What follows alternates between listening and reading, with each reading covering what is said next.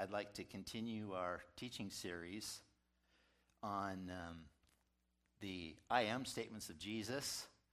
We actually have been focusing last Sunday and then on Christmas Eve about Jesus being the way, the truth, and the life. And we talked about Jesus being a different way.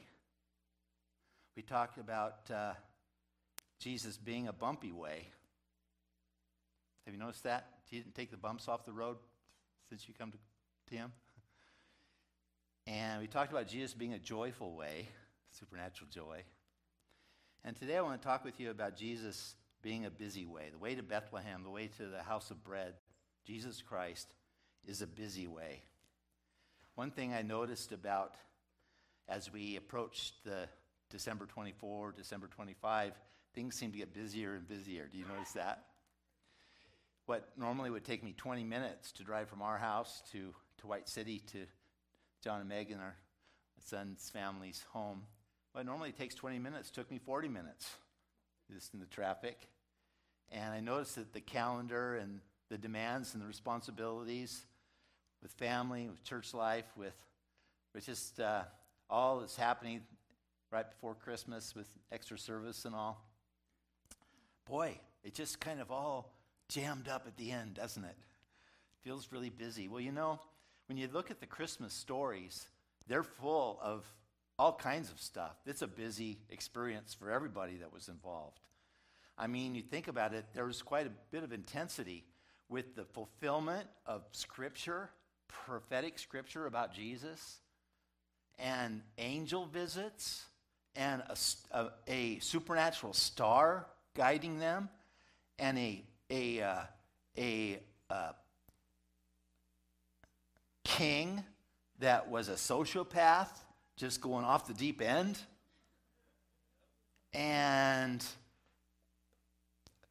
the whole experience of all of Jerusalem being troubled, and then the shepherds seeing Jesus and spreading the wonderful news about him, and the Magi seeing him and worshiping him and giving him offerings, and the whole experience of trying to find a place for Joseph, thinking my dear wife's about to give birth, and I've never been a dad before, and here we are, and I'm responsible for being a dad not only to a new son, but he's actually God's son.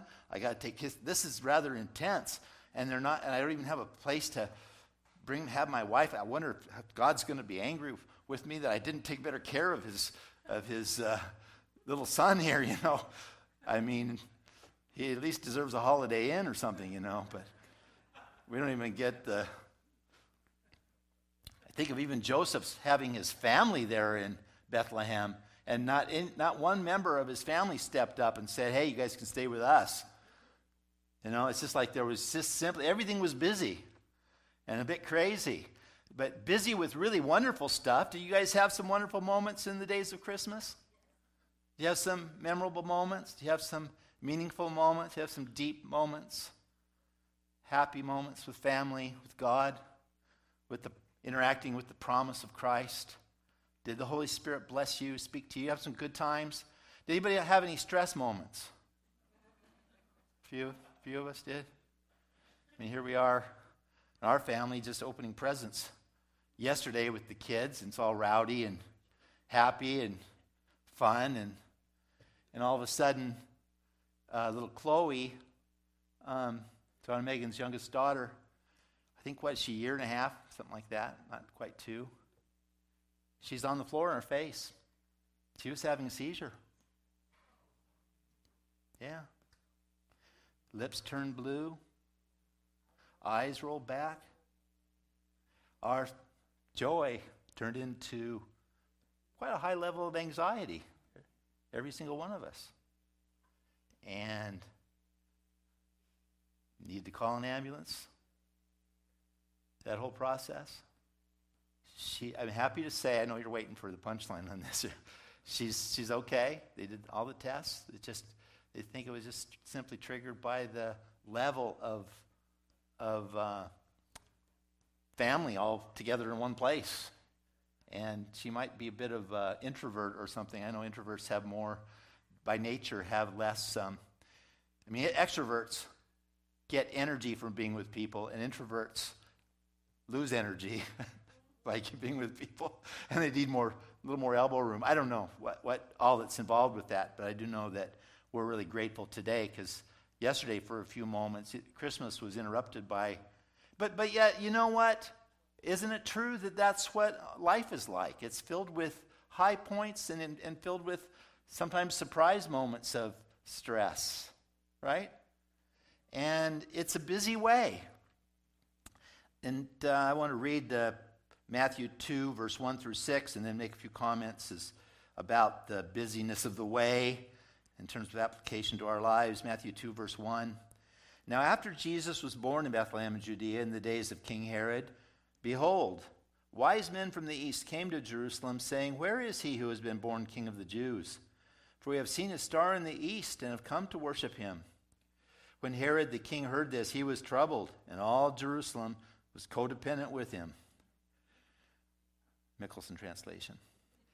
And when he had gathered all the chief priests and scribes of the people together, he inquired of them where the Christ was to be born. And they said to him, In Bethlehem of Judea. For thus it is written by the prophet, But you, Bethlehem, in the land of Judah, are not the least among the rulers of Judah, for out of you shall come a ruler who will shepherd my people Israel. Prophetic about Jesus coming. My first talking point, I have two this time. The first talking point is the way, or the road to Bethlehem is not just a different way, not just a bumpy way, not just a joyful way, but the road or the way to Bethlehem is a busy way with a strategic long-range plan. Would you agree with me that it's pretty easy to read the Christmas stories and not feel the anxiety of the moment with those guys because we know how it ends, right? And I was watching we know it ends great, right? The wise men get through it, the shepherd gets through it, Joseph gets through it, Mary gets through it, Jesus is born, hallelujah, the Savior's here. And it wasn't the same for them going through it, because they didn't know how exactly it was going to, they knew it was going to turn out because God's involved, but the chapters and the paragraphs of the story hadn't been written yet, except in God's heart and mind. But there's a long-range plan that God had. I watched Mr. Magoo's A Christmas Carol with my vintage 1962 with some of my grandsons, and they were anxious about what was going on with poor Mr. Scrooge. And I had to tell them, it turns out okay. It's going to be okay. It's going to be okay in the end. And it is important that we know that in life, our lives, it's going to be okay in the end. I know Stephen Covey wrote a book some years ago called 7 Habits of Highly Effective People. And one of the 7 habits of highly effective people, through his research, was that they keep the end in mind. And we're looking towards the end. God has an end game for the road to Bethlehem. It's Bethlehem, the house of bread. Oh, there's baby girl in the hospital. And Chloe. She went home this morning. Happy. Yeah, thank you, Jesus, for that she turned out okay, Lord. Amen.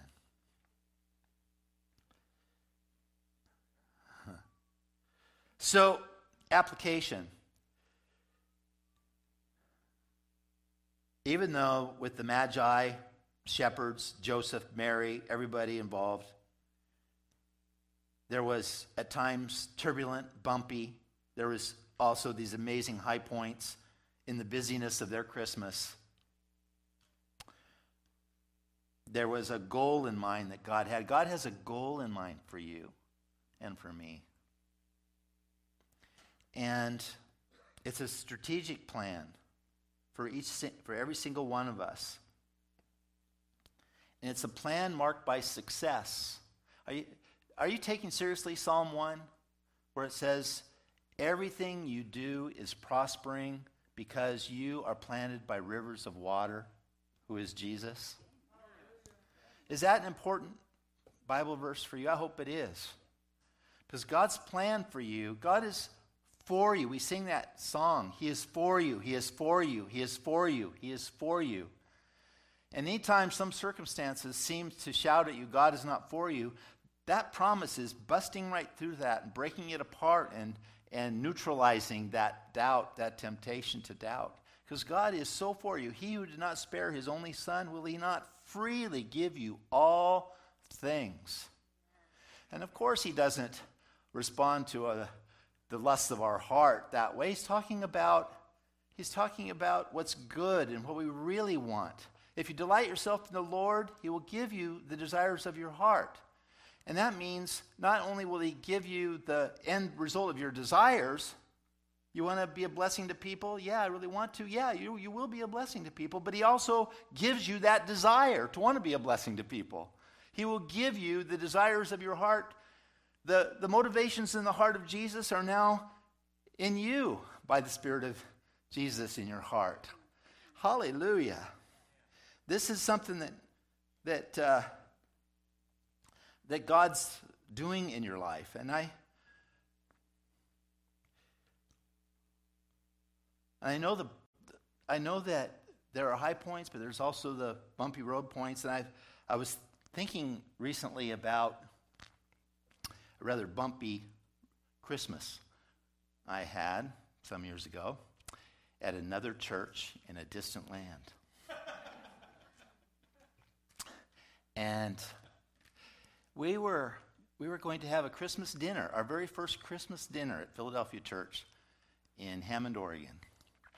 I don't know if you guys were part of this. You may remember this, not, but we were going to have a Christmas dinner.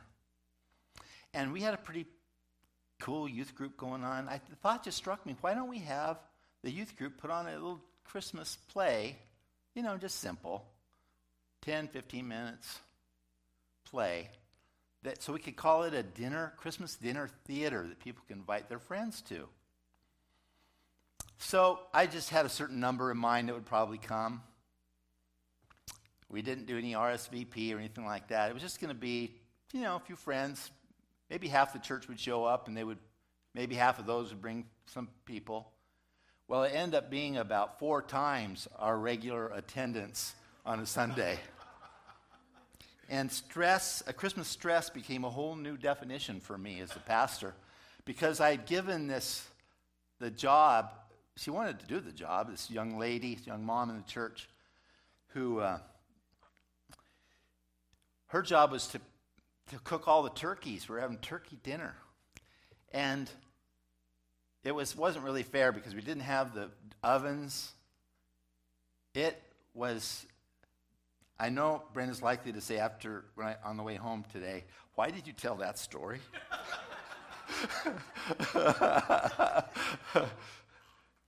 But it came out. Okay, people were patient. Almost everybody got some food. And the little drama went well. But it started something in our church, a drama ministry, that ended up over several years. We had a great Christmas drama, full-blown dinner or dessert theater on Christmas and at Easter every year. God sent someone who had experience with drama, and we ended up packing the place out on 4 different theater events every time we put on a play. We put on Lion the Witch and the Wardrobe at Easter in full costume and with music every Easter for several years. And Brenda and Michelle were like hags that made little children cry, But what I want to say by that is that God had an end in mind. God had an end in mind. But he didn't keep me from going through the bumpy part of the road to get to the end. And I just want to remind us that during those times when you're faced with a bump in the road that was unexpected, don't yield to the temptation that this isn't working like I expected, so God has abandoned me, he's angry with me, or myself or someone else is so flawed that this isn't going to work. I just can't be successful here. When the Bible clearly promises us that we can do all things through Christ who strengthens us, and he is for you, he is for you, he is for you, he is for you. And he who spared not his own son, will he not freely give you all things, that you do in fact have an end in mind. God has an end in mind that is a glorifying Jesus in your life, and it really is going to be okay.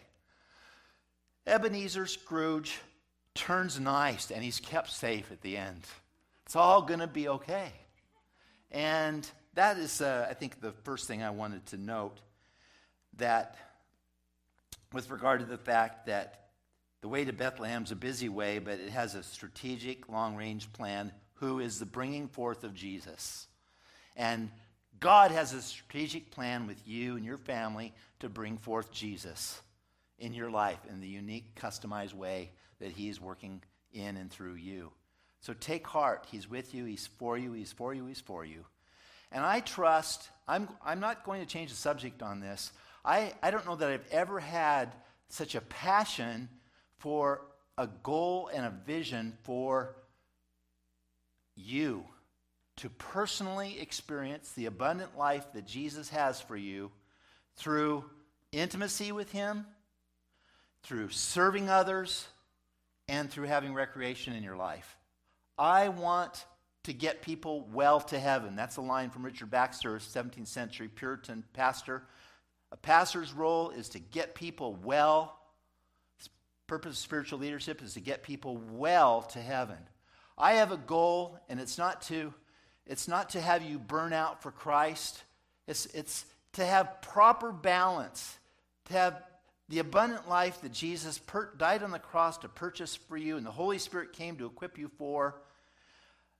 A life filled with inner bliss and joy and rejoicing and peace and balance, that has a solid experience relationally with God the Father, God the Son, God the Holy Spirit, that it's real with you and the members of the Trinity.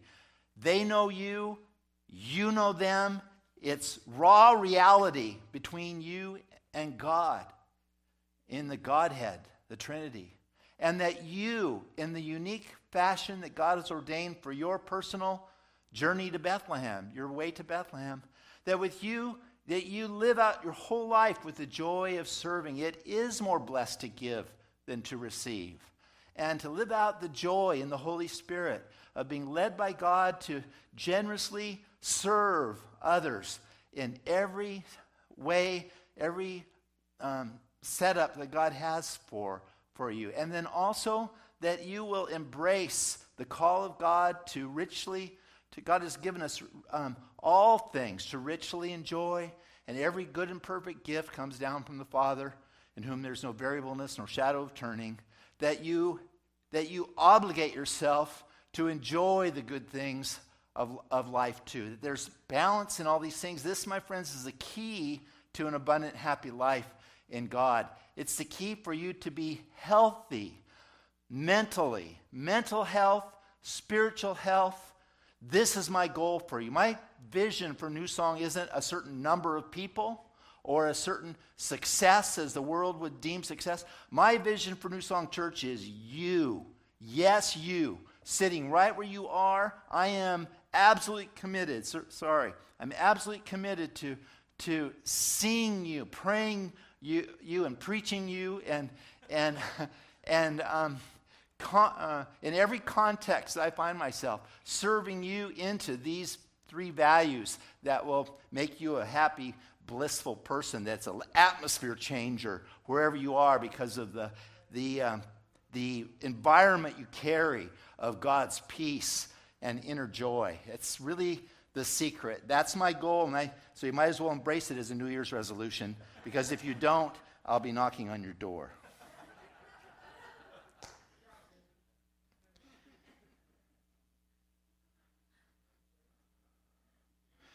Okay, that's one thing I'm after in you.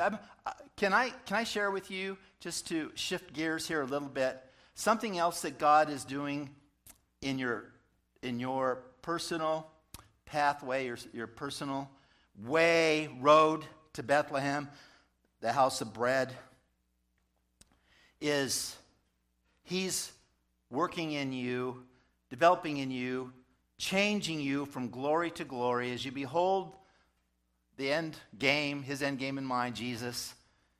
He's changing you into the image of Jesus. And there are certain verses that are my absolute favorite verses. So would you give me the Christmas present right now of letting me share with you my 3 favorite verses in the whole Bible with reference to this sermon, especially? Philippians 1:6. I am confident of this very thing, that He who began a good work within you will continue it all the way until the day of Christ. He's at work sovereignly in your life. He's at work. He's at work. He's at work. He's for you. He's for you. He's for you. Then Romans 8:28.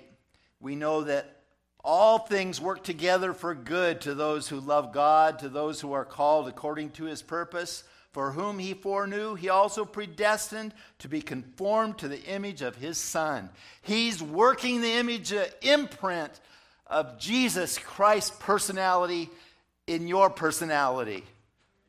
Hallelujah. These are key things from my pastoring and also with reference to my own self and family. And then Philippians 2:12. Work out your own salvation with fear and trembling. Why? For it is God who works in you both to will and to do of His good pleasure. I agree. Yes, there are some things we should do to work out our salvation with deep honor and respect to God. I'm going to get to that in just a moment. But it's even more important to me that God is stubborn and God is relentless. And God never fails. He doesn't know the meaning of failure. With reference to you and to me, it's the same thing. He's not going to fail with reference to you. He is working in you. What's He doing? Look at it. I know we have a free will, but He's working in you to will. He's influencing your will, even though you are freely making the choices to love and serve Him. It's a will that's really, truly free. You're not a puppet, but He insists on having some influence over your free will. I think that's what it says. Who works in you relentlessly, both to will and to do His good pleasure. Aren't you glad that God is sovereignly working in your life, both to move and inspire your will and to do those things which bring pleasure and warmth to His fatherly heart? Aren't you glad that He's at work doing that, helping you? Because that's really what you want, isn't it? You want to bring pleasure to God's fatherly heart. You want to bring warmth to God's fatherly heart, do you? The reason you do is because He put that want to in you. Isn't that a good deal? I really like that.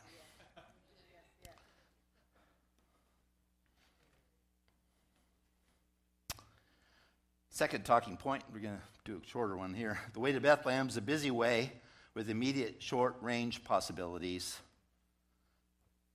The Magi had a long-range goal. God was going to get them to Bethlehem to worship the baby, Jesus.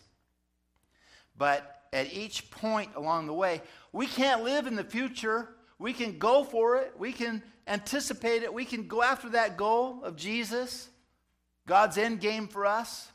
But we are bound to sequential time. We can't live in the past. We can't live in the future. We can only live in the process of time, the moment we're presently in. And that just passed. But we're in this one.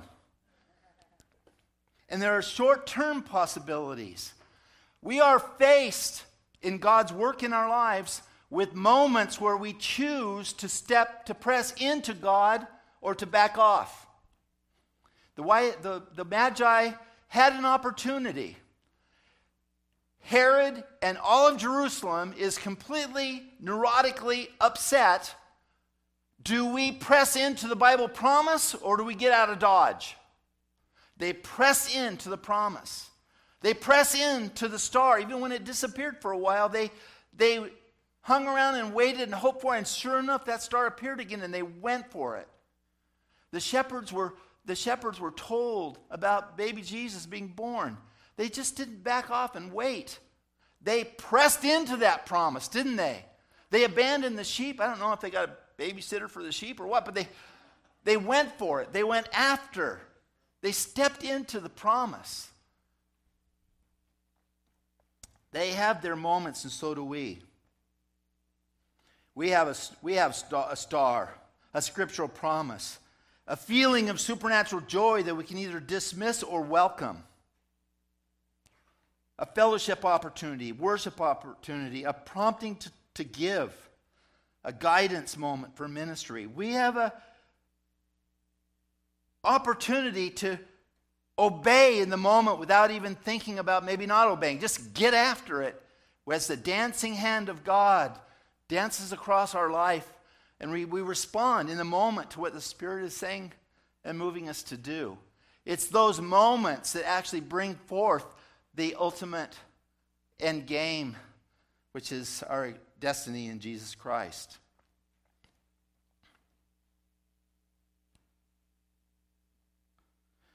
And when the road does get bumpy, hold steady. Don't be preoccupied and make mountains out of molehills. Negatively. Now, this little photo I planned to share long before there was a weather report on snow. But it may apply in the future. That snow photo, we have that? Can't come to work, I'm totally snowed in. I'm not saying that about today, by the way. Those of you who are staying home, it's perfectly great. But sometimes in life, don't we do that? We obsess or get bothered by something that the next day we think, why was I upset about that? Then there are big challenges like what we faced yesterday, and I was so proud of different members of my family as I reflected on it. Brenda went to prayer when Chloe had that experience. Megan called 911. Charity and John helped baby girl, made sure that her tongue wasn't being swallowed or anything like that. And I prayed, and then I went out on the street, and when the ambulance showed up in the distance, you would have thought I was a crazy man waving them to hurry up to our house. So everybody, Tim, David took care of the rest of the other little kids. There was a surreal experience because it was like there was a little bit of a paralysis when we're faced with everything sort of in slow motion in a way. But at the same time, there was God there. There was help. And everybody did their part to do their best for baby Chloe. And we're so glad that turned out well. Mother Teresa put it this way: I do not see problems, I only see opportunities. And I want to quickly conclude by sharing with you something that's vitally important for my own life and for people I care about. And I'm not going to read the scripture, but I'm going to refer to it because it's a familiar scripture, and you can look at it on your own sometimes. It's in Romans 8. But it says this: if you don't have the Spirit of Christ, you're none of His. But if you do have the Spirit of Christ and are His, you live by that Spirit.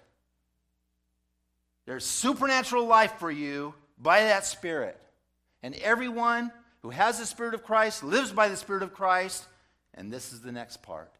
Everyone who lives by the Spirit of Christ sets their minds on what the Spirit desires in the moment. It's inevitable. It's part of the sanctification process. It's God's work in you until the day of Christ. This is what he's doing in the long range. But it requires the short range decision making, friends.